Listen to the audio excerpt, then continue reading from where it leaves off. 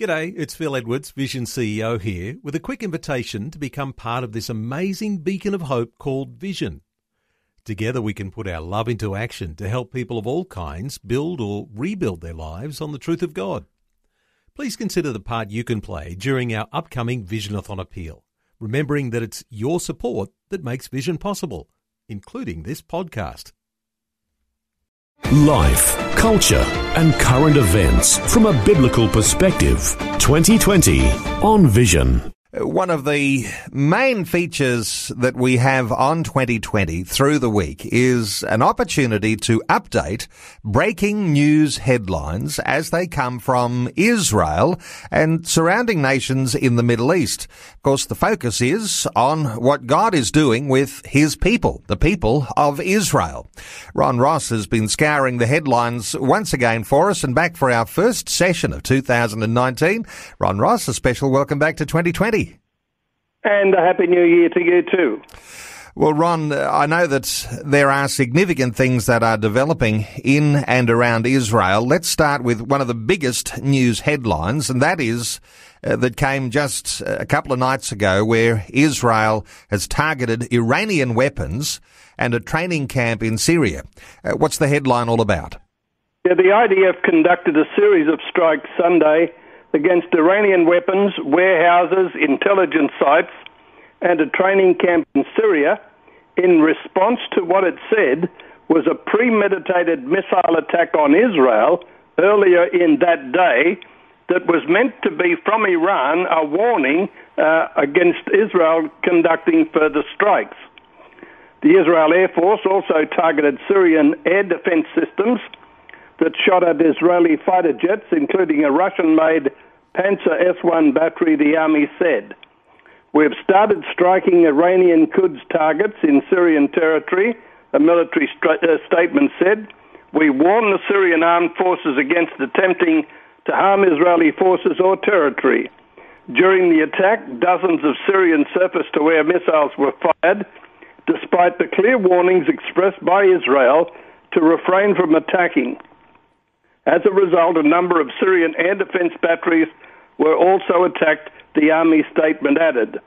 Sunday's overnight raid destroyed one of Iran's largest weapons storehouses, the main storage hub for Quds Force, near the Damascus International Airport, spokesperson Jonathan Conriker said. The IDF rarely issues official confirmation of strikes carried out in Syria. 4 Syrian soldiers were killed in the strikes. The Syrian Observatory for Human Rights said at least 7 other fighters, likely from Iranian militia, were also killed in the strikes. Now, since that attack, Iran have come out and said they're going to wipe Israel off the map, which they've said many times before, but the Israeli armed forces warned that they're not going to tolerate any activity by Iran in Syria, and they'll respond accordingly. Ron, let me put you on the spot here. Your thoughts on the encroachment of Iran into Syria and pointed obviously towards Israel. Is there any bigger geopolitical plot that we ought to be looking at here? Well, there's a big game going on at the moment. Turkey have approached Israel and asked them to step aside and allow Turkey to deal with the rebels. Turkey's trying to make a big play in Syria. Russia's trying to make a play in Syria. And, of course, the big announcement over the Christmas-New Year period was that President Trump was withdrawing U.S. troops from Syria. But the story behind that is that Trump was going to give Israel sufficient support that they could take care of Syria much more realistically. So that there's a big chess game going on. It's been going on for a long time, and the solution appears to be an impossibility for world leaders. Well, thanks for that. A little insight that gives us a little extra context for what's going on behind the headlines. Let's talk about another one of the headlines overnight. An Al-Qaeda-linked Islamist groupie, Mali, has claimed responsibility for killing 10 UN peacekeepers from Chad on Sunday. This attack follows a successful meeting in Chad by the Israeli Prime Minister Benjamin Netanyahu. How does this story unfold? Yeah, the Nusrat al-Islam wal Muslimin group said the attack was a response to Chaldean President Idris Davy's revival of diplomatic relations with Israel.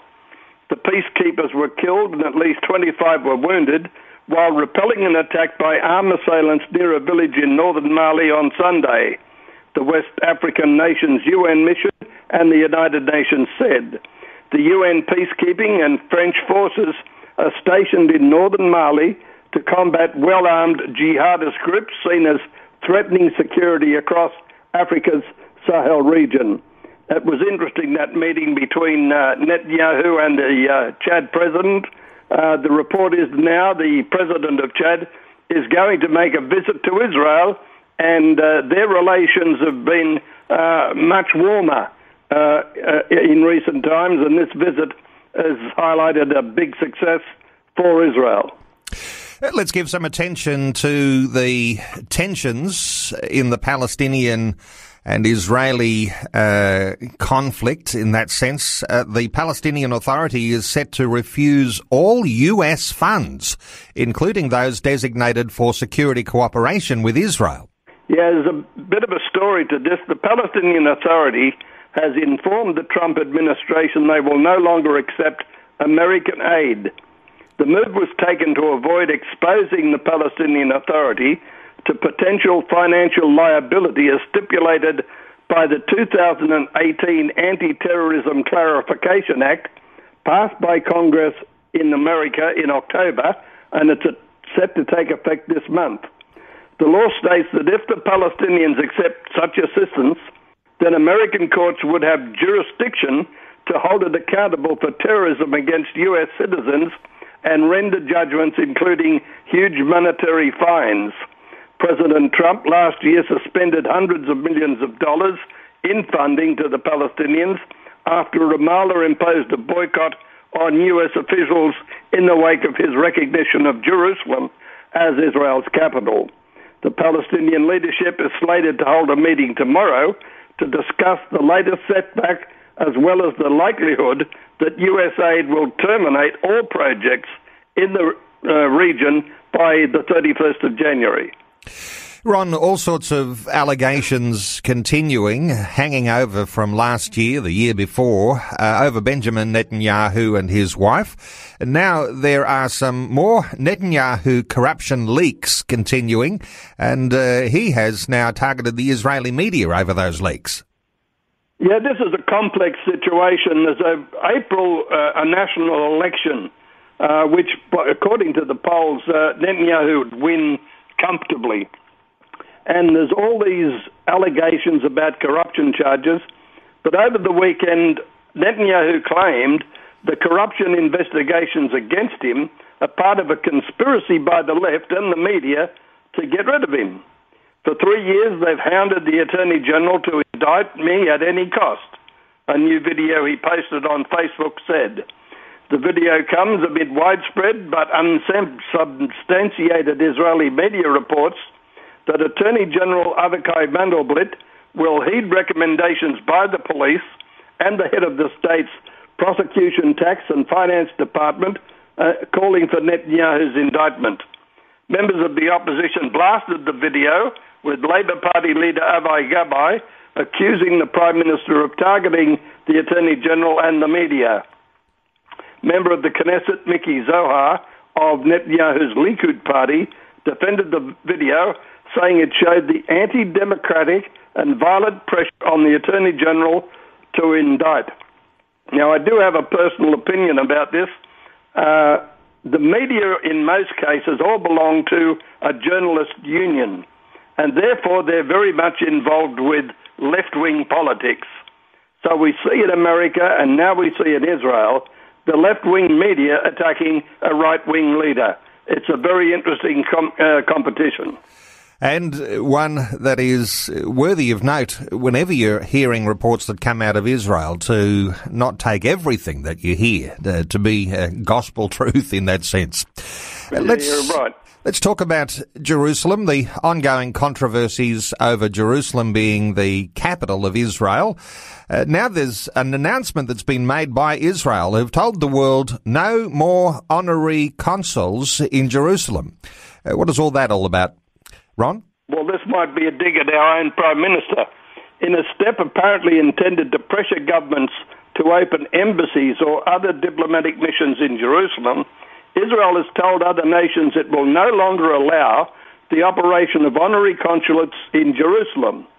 According to Channel 13 News, which was the first to report on the move, the decision follows attempt by the Czech Republic and Australia to open honorary consulates in Jerusalem in lieu of an embassy. Prague and Canberra viewed the offers as gestures towards Israel. In both cases, they came after the countries indicated they recognized West Jerusalem as Israel's capital, but both were turned down by Israel. The Czech Republic ended up opening a cultural centre in the capital, and Australia opened a trade office. Both are considered a high-level office, a diplomatic presence, rather than an honorary consul. In November, in the wake of those incidents, Israel's foreign ministry sent a formal letter to all governments with which Israel maintains diplomatic relations, notifying them that honorary consulates would no longer be permitted. I think they're getting tough. They are, and obviously wanting to turn the hand of a lot of different nations. Last one, Ron, let's talk about the numbers of people that continue to go to Israel, and with all of the controversies and with all of the possibilities that something could go wrong, certainly isn't holding people back. More than 4 million tourists arrived in Israel through the last year. Yeah, the Israeli Minister of Tourism, Yariv Levin, described it as an amazing and historic 2018. This achievement is a result of revolutionary change in marketing strategy, infrastructure development, opening direct routes from new destinations, and creating collaborations with some of the biggest travel agents in the world. The number of tourist entries recorded between January and December represent an increase of about 14% compared to the same period last year, and 42% more than in 2016. Revenue from tourism for Israel reached about $5.8 billion. The top 6 countries to Israel were United States, France, Russia, Germany, the UK, and Italy.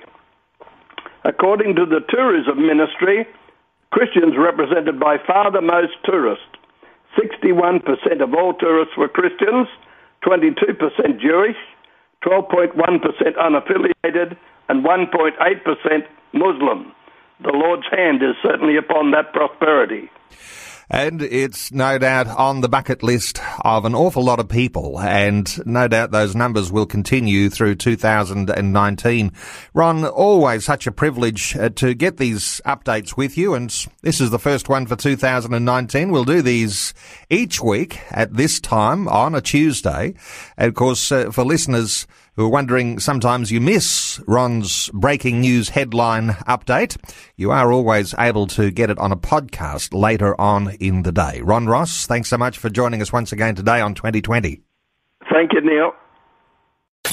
Before you go, thanks for listening. There's lots more great audio on demand, or you can listen to us live at visionradio.org.au. And remember, Vision is listener supported. Your donation, large or small, will help us continue connecting faith to life for hundreds of thousands of people across Australia and around the world. Learn more or donate today at visionradio.org.au.